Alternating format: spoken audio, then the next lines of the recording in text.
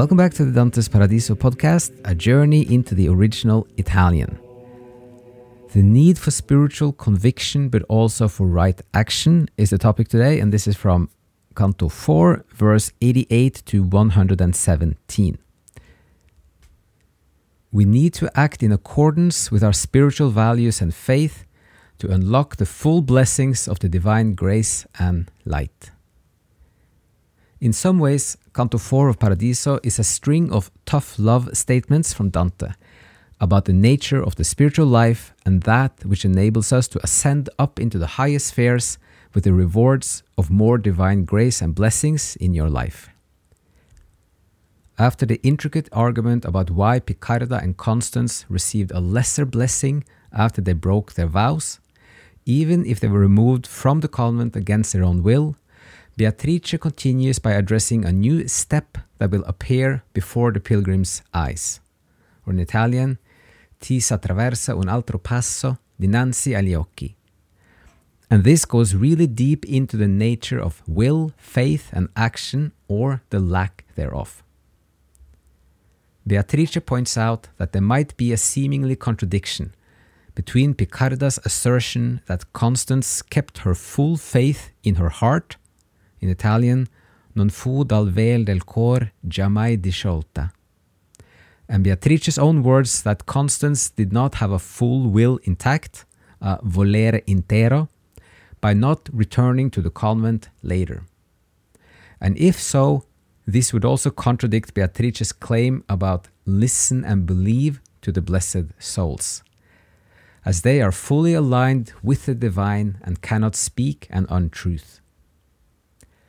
To entangle this apparent conundrum, Dante goes much deeper into psychology, describing the inner nature of the will, and clarifies it as something more like the full inner conviction and intent of your soul, as it is by itself in a spiritual sense and as a reality.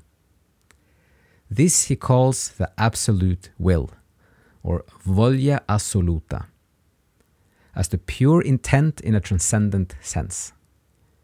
But then comes the difficulty, that of external pressures and forces mingling and blending with his will or intent into a practical reality.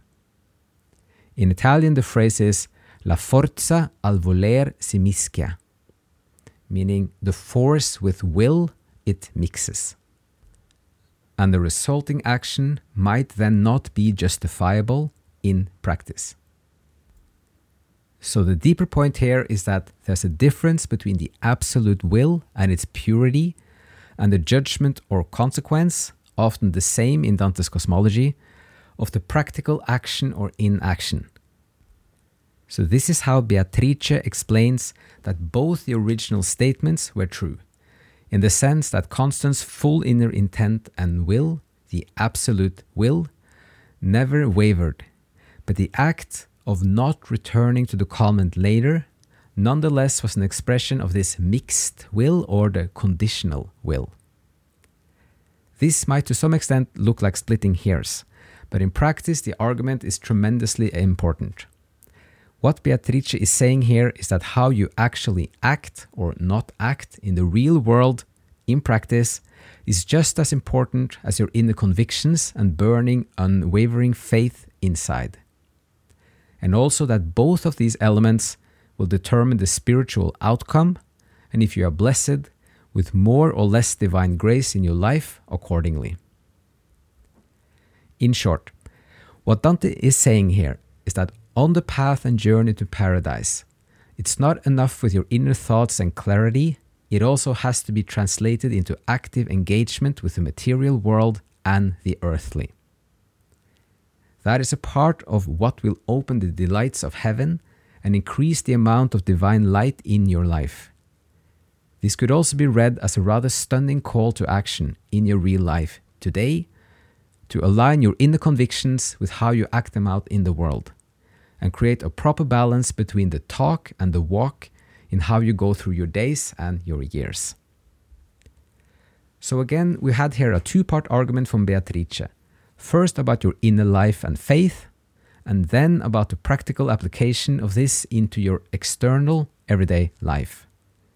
And with that, Our guide's long monologue and speech from line 16 to line 114 concludes: Cotal fu l'ondeggiar del santo rio, cusci del fonte od ogni ver deriva, tal puos in pace uno o altro disio. Meaning, such were the abundant flow of the sacred river, from the font from which every truth derives, which placed into peace my one and my other desire. The complicated relationship between faith, will, and action has thus been explicated in detail, and we are now ready to follow the pilgrim's journey further, as well as contemplate and reflect on our own spiritual life in a new and more practical sense.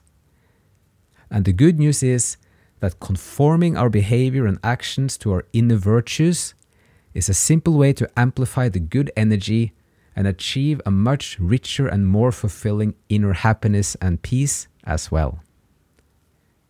So after a deep dive into the psyche, Dante concludes with something very simple. We also need to act virtuously, not only cherish virtue as a noble aspiration, if we want to keep ascending and move closer towards the higher spheres and receive more of the divine grace in the Empyrean.